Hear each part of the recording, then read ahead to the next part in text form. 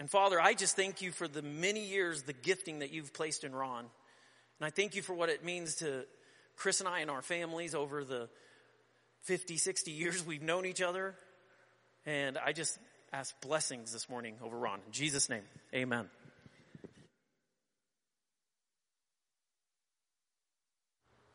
Good, thank you. Wow. Am I coming across all right? I'm not used to wearing this, so usually I have a microphone in my hand. Thank you, Jesse and Chris, for the opportunity. I really enjoy when I get a chance to minister here. Whenever I go out in mission work, I preach a lot. So it's not like I don't get my fill. I do, but I still enjoy the opportunities here. I want to mention something about the children's home in Oaxaca before I start. Friday night, Oaxaca had the worst hail and rainstorm they've had in many, many, many years. There was hail stacked up a foot deep in some places. And Carol's house itself did apparently some kind of damage, or the wind blew underneath the roof and they had water coming in the house. She was hoping to get somebody out yesterday to evaluate how bad things are, but I haven't heard back yet.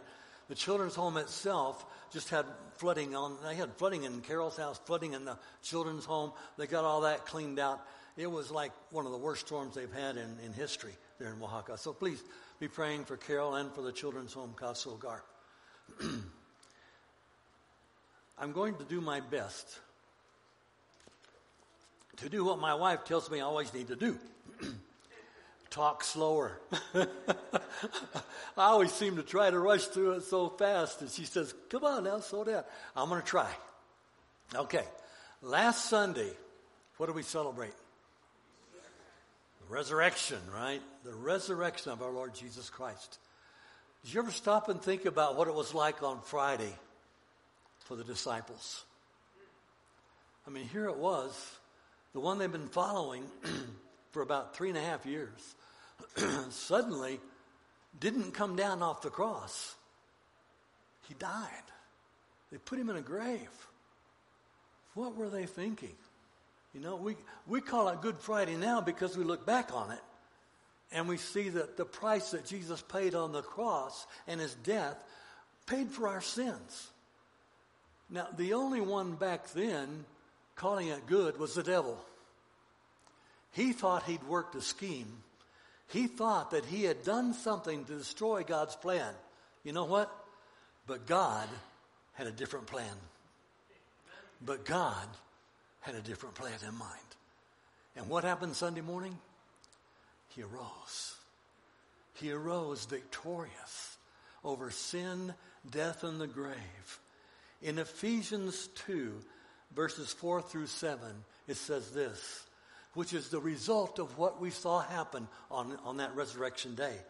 But God, being rich in mercy, because of the great love with which he loved us, even when we were dead in our trespasses, made us alive together with Christ.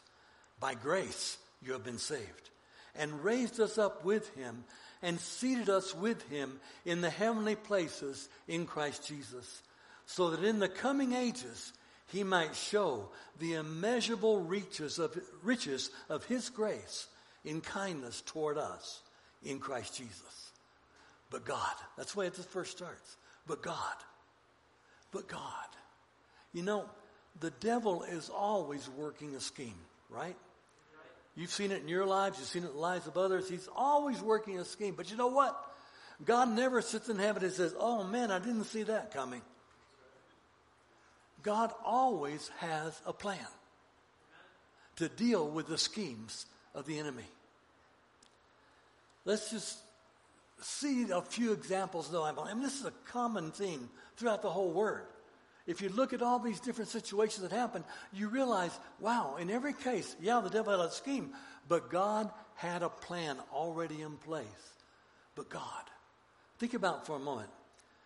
In Genesis chapter 15, verses 1 through 6, here's right after Abraham came back from defeating some kings and met with Melchizedek, king of Salem. And it says, after these things, the word of the Lord came to Abram in a vision. Fear not, Abram, I am your shield. Your reward shall be very great. But Abram said, O Lord God, what will you give me? For I continue childless, and the heir of my house is Eliezer of Damascus. And Abram said, Behold, you have given me no offspring, and a member of my household will be my heir. And behold, the word of the Lord came to him, This man shall not be your heir. Your very own son shall be your heir. And he brought him outside and said, Look toward heaven. Number the stars, if you're able to number them. Then he said to him, So shall your offspring be. And he believed the Lord, and it was counted to him as righteousness. Now, devil was working a scheme, right? Sarah was barren. She couldn't have children. Besides that, she'd already gone through menopause. I mean, she was past the age of being able to do anything like that. And a few years later, Abram and Sarah kind of got tired of waiting, and the devil worked another scheme, right? And so then was born Ishmael to Hagar, the servant. But God said again, that's not my plan. I have a plan. And when Abraham was 99 years old, God came to him again. Said, this time next year, Sarah's going to bear a son. Wow, can you imagine? 99 years old? In Romans chapter 4, it tells us Abraham looked at his own body as good as dead and the deadness of Sarah's womb, but without wavering in faith and unbelief, he believed God. He believed God, and it was counted to him as righteousness. And it's what happened. The devil had a scheme, but God had a plan. But God. And miraculously, Sarah conceived and bore Isaac. The promise that God made. A couple other examples. You know, God had a plan for Moses, right? Supposed to lead the children of Israel out of Egypt into their promised land. Well, the devil had a scheme trying to stop that. Pharaoh was so concerned about all the new children being born to these Israelites who were their slaves. He put out a decree that every male baby should be put to death. But God had a plan. Moses' mother said, well, let's put him in this basket and put it in the Nile. And she think she knew ahead of time where they put it in is where the Pharaoh's daughter usually went to bathe. So they put the baby out there, and his sister was watching. Sure enough, Pharaoh's daughter found the basket, found the baby, and took him and was going to raise him as his own. But first she sent him back to his mother until he was weaned. So his mother still got to be with Moses until he went to live in the palace.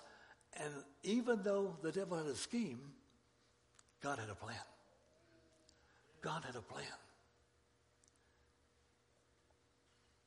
During the time of the judges, one of the judges was named Samson. You remember hearing about him, right? Samson caused all kinds of problems for the Philistines. One time he even took the jawbone of a donkey and killed 1,000 Philistines by himself with that. They were trying everything they could to put him to death. And the devil had a scheme. Through Delilah, they found out if they cut off his hair, he'd lose his strength. So they sneaked up on him when he was asleep, cut his hair off, gouged out his eyes, and that they thought was the end of it. They put him in a coliseum filled with thousands of Philistines to celebrate their victory over Samson. But God had a plan.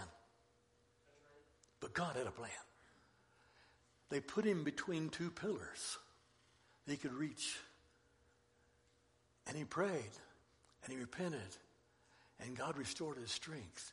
And he pushed those pillars out, and that whole thing caved in. He killed more Philistines in his death than he had in his life.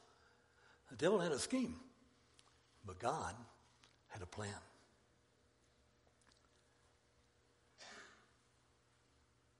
When Saul was anointed before he actually took the position, when David was anointed, before he actually took the position as king, Saul was still king. Saul was very jealous of David, and he got so fearful of what David was going to come and do that he tried to kill him several times. The devil had a scheme wanting to get rid of David before he could become the king and become one of the greatest kings Israel ever knew. But God had a plan. Every time he tried, he wasn't able. And David escaped to become the king that God had for him. And who died instead? Saul died. Not David.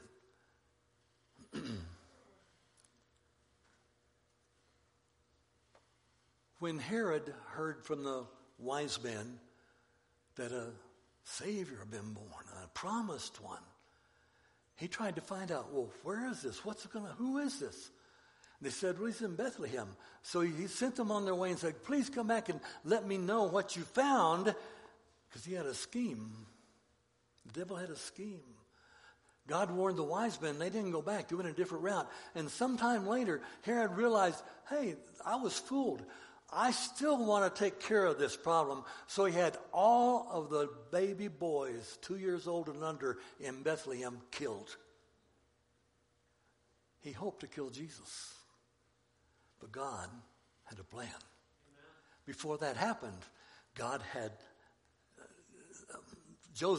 mine went blank, had Joseph move his whole family down to Egypt to escape. God had a plan. If you see, even all the way through Jesus' ministry, we talked about the plan at the end, how, God raised him up, even though the devil worked his scheme. If you look at things like Bartimaeus, remember the blind man Bartimaeus? He was standing beside the road, and he heard Jesus was coming. He cried out, Jesus, Son of David, have mercy on me. People tried to shut him up because the devil wanted to keep him blind, but God had a plan. But God had a plan. And Jesus heard him and turned and told him to come here. And what happened? His sight was restored. And he followed Jesus. That's what it says. He followed Jesus. All through Jesus' ministry, you can see that. Peter's mother-in-law, sick in bed with fever. Devil had a scheme. God had a plan. Jesus touched her, raised her up. The Roman centurion's servant who was bad, sick, God had a plan to destroy that man, and in the process, destroy the centurion's faith. But God had a plan. All Jesus had to do was just speak the word, and his servant was healed. All through his ministry, Jesus healed people, recovered his sight to the blind, raised up the lame. Everyone, the devil had a scheme, but God had a plan. But God had a plan. If you go into the life of Paul, at Iconium, one of the places he ministered, he was stoned, dragged out of the city, and left for dead. But God had a plan. If you read 2 Corinthians 11, 24 through 28, he talks about not only this, but other situations he encountered. It says, 5 times I received at the hands of the Jews the 40 lashes less one. Any one of those could have killed him. 3 times I was beaten with rods. Once I was stoned. 3 times I was shipwrecked. A night and a day I was adrift at sea.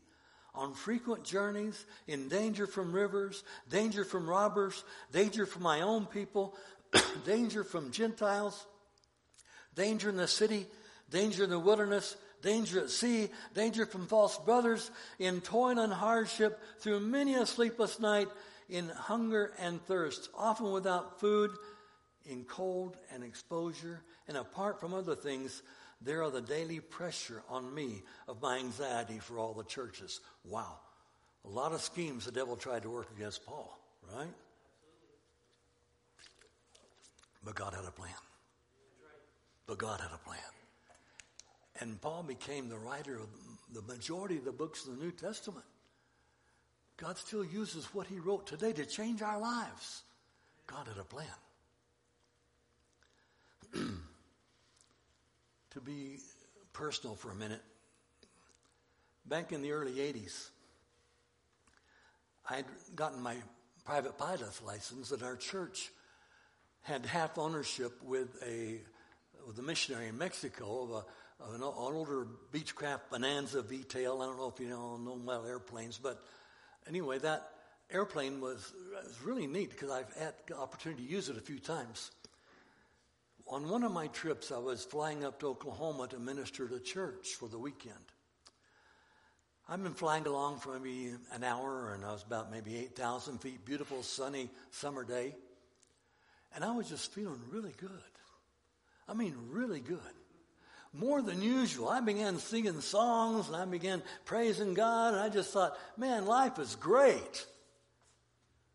Then all of a sudden, I realized my synapses weren't quite making like they should in my brain. I wasn't quite thinking like I should. And I remembered something my instructor had told me. He said one of the first signs of carbon monoxide poisoning is that very thing. You get elated, and then you realize you're not really thinking right. I knew I had to do something quickly, so I cried out, Jesus, help me. That's exactly what I said, Jesus, help me. And I looked at on this plane, it had a little fly window by the pilot's seat. I said, do not open over, I think it was 110 miles an hour. So I slowed down and opened that window. Problem was, it created a vacuum. It didn't bring any air in. I thought, what do I do next? Then I remembered something else my instructor had told me. He said, in one of my trading flights, he said, if this door over here on the other side was from where I was, if it ever pops open while you're taking off or flying or landing, don't worry about it. The wind will keep it from flying all the way open. So I reached over and popped that door open and went about that far out before the wind stopped it. Now I had a breeze coming across. Able to start clearing my head a little bit. And I thought, I got to land this plane. I looked down, didn't really know where I was, and I looked down. There was an airport, little airport down there. So I circled a couple of times. When I landed the plane, staggered out of the airplane, clearing my head, and I looked over, and there was a guy coming out of one of the hangars. Turned out he's a mechanic. He came over, and I told him the situation. He looked at it. He opened the hood of the engine, and he said, you've got carbon monoxide leaking through your manifold. It was a manifold heater. It wasn't, it just heat coming through the engine manifold coming to there. So he took that hose off, stuffed a rag in it, wired it all up, said, you'll be fine now. So I went on my way. The devil had a scheme. He wanted to kill me. But God had a plan. But God had a plan. Got back home, told one of the other pilots in the church about it. He said, I don't think that would happen.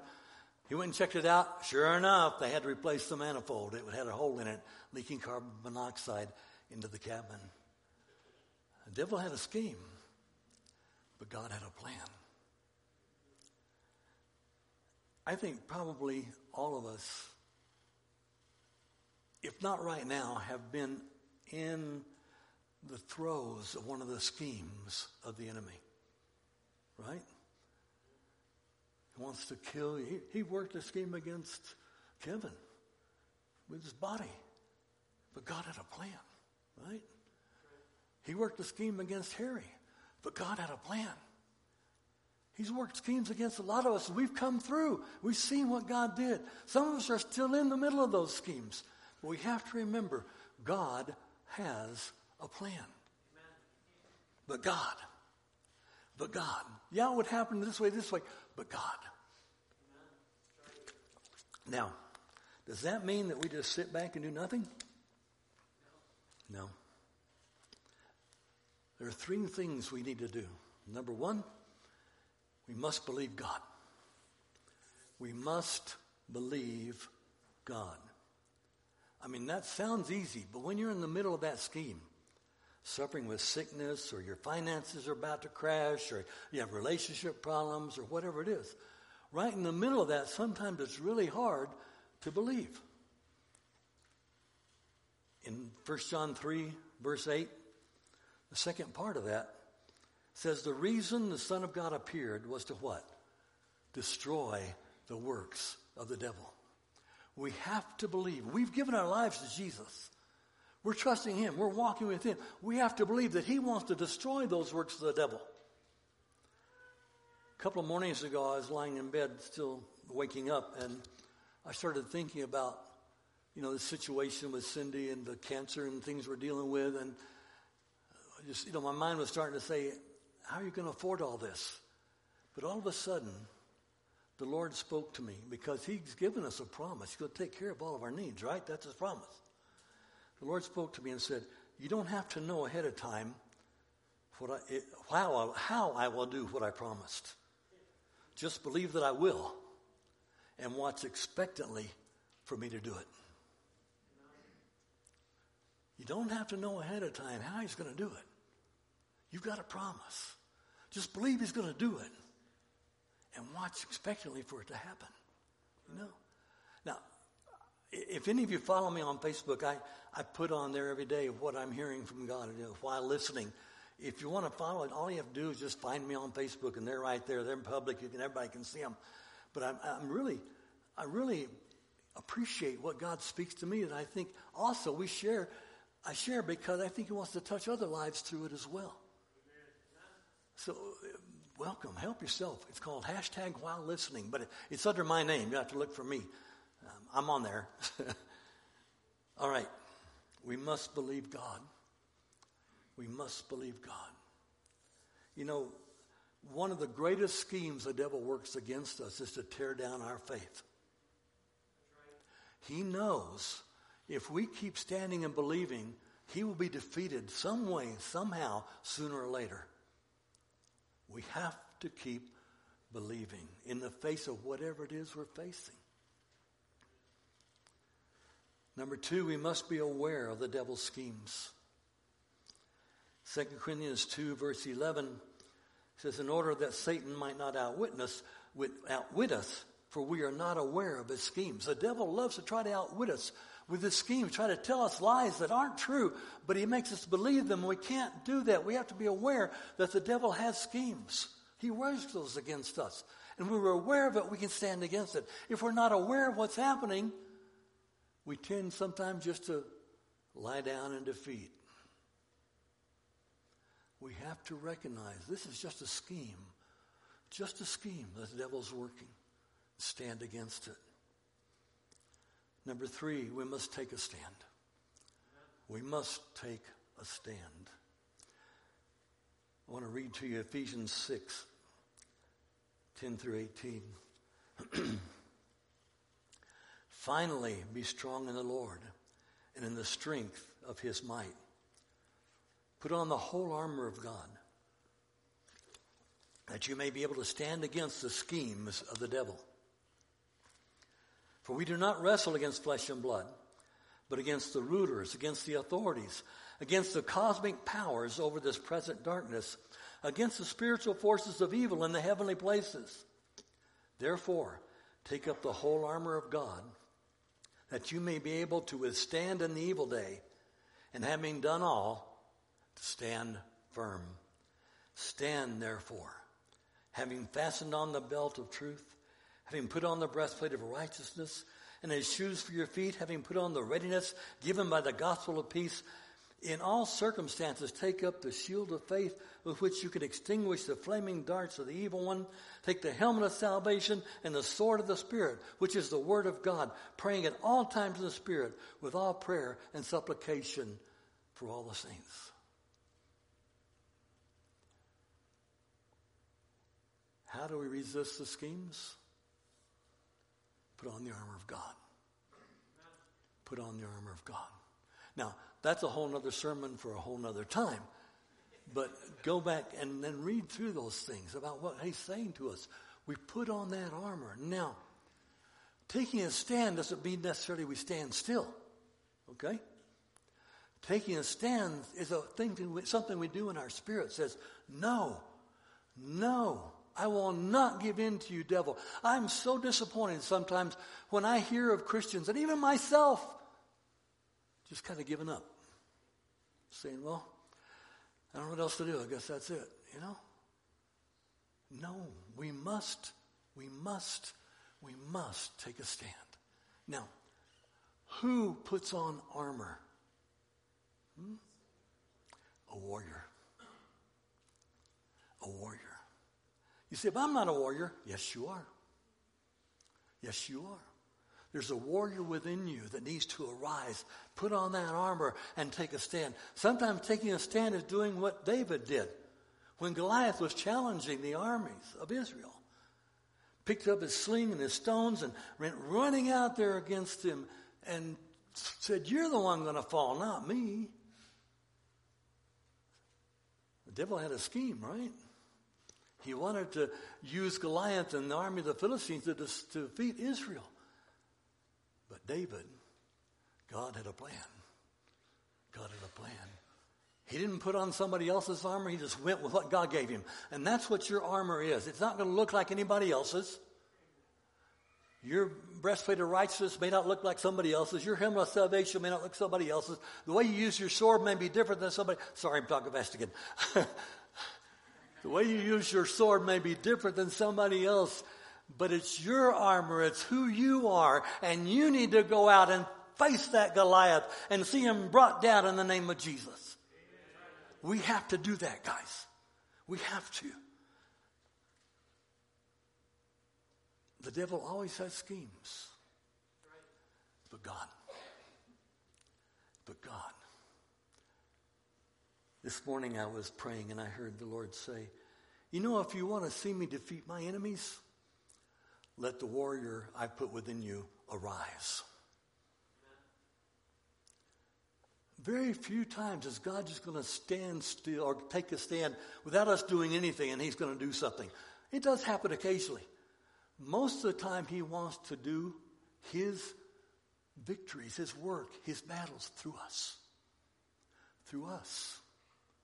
We are a chosen generation. We are a royal priesthood. He has called us for this time. At this time right now, kind of like what, my mind went blank, the lady in the Bible that went to Esther. Thank you. Yeah. Okay. I'm okay. I don't have my synapses firing right, but I'm a... When Mordecai, her uncle, told her when she was thinking, "I don't know if I could do this. I might die." What did he tell her? "Who knows but what you were put into the kingdom for just such a time as this." I want every one of you to know this. You are here today in God's kingdom for just this time. And he's wanting you to let the warrior within you arise and see God do his plan. In the face of all the schemes of the enemy, keep declaring, "But God." But God. Now, I want you to stand for a minute. I want you to think about some scheme the enemy's working against you right now. Now, I want to tell you this.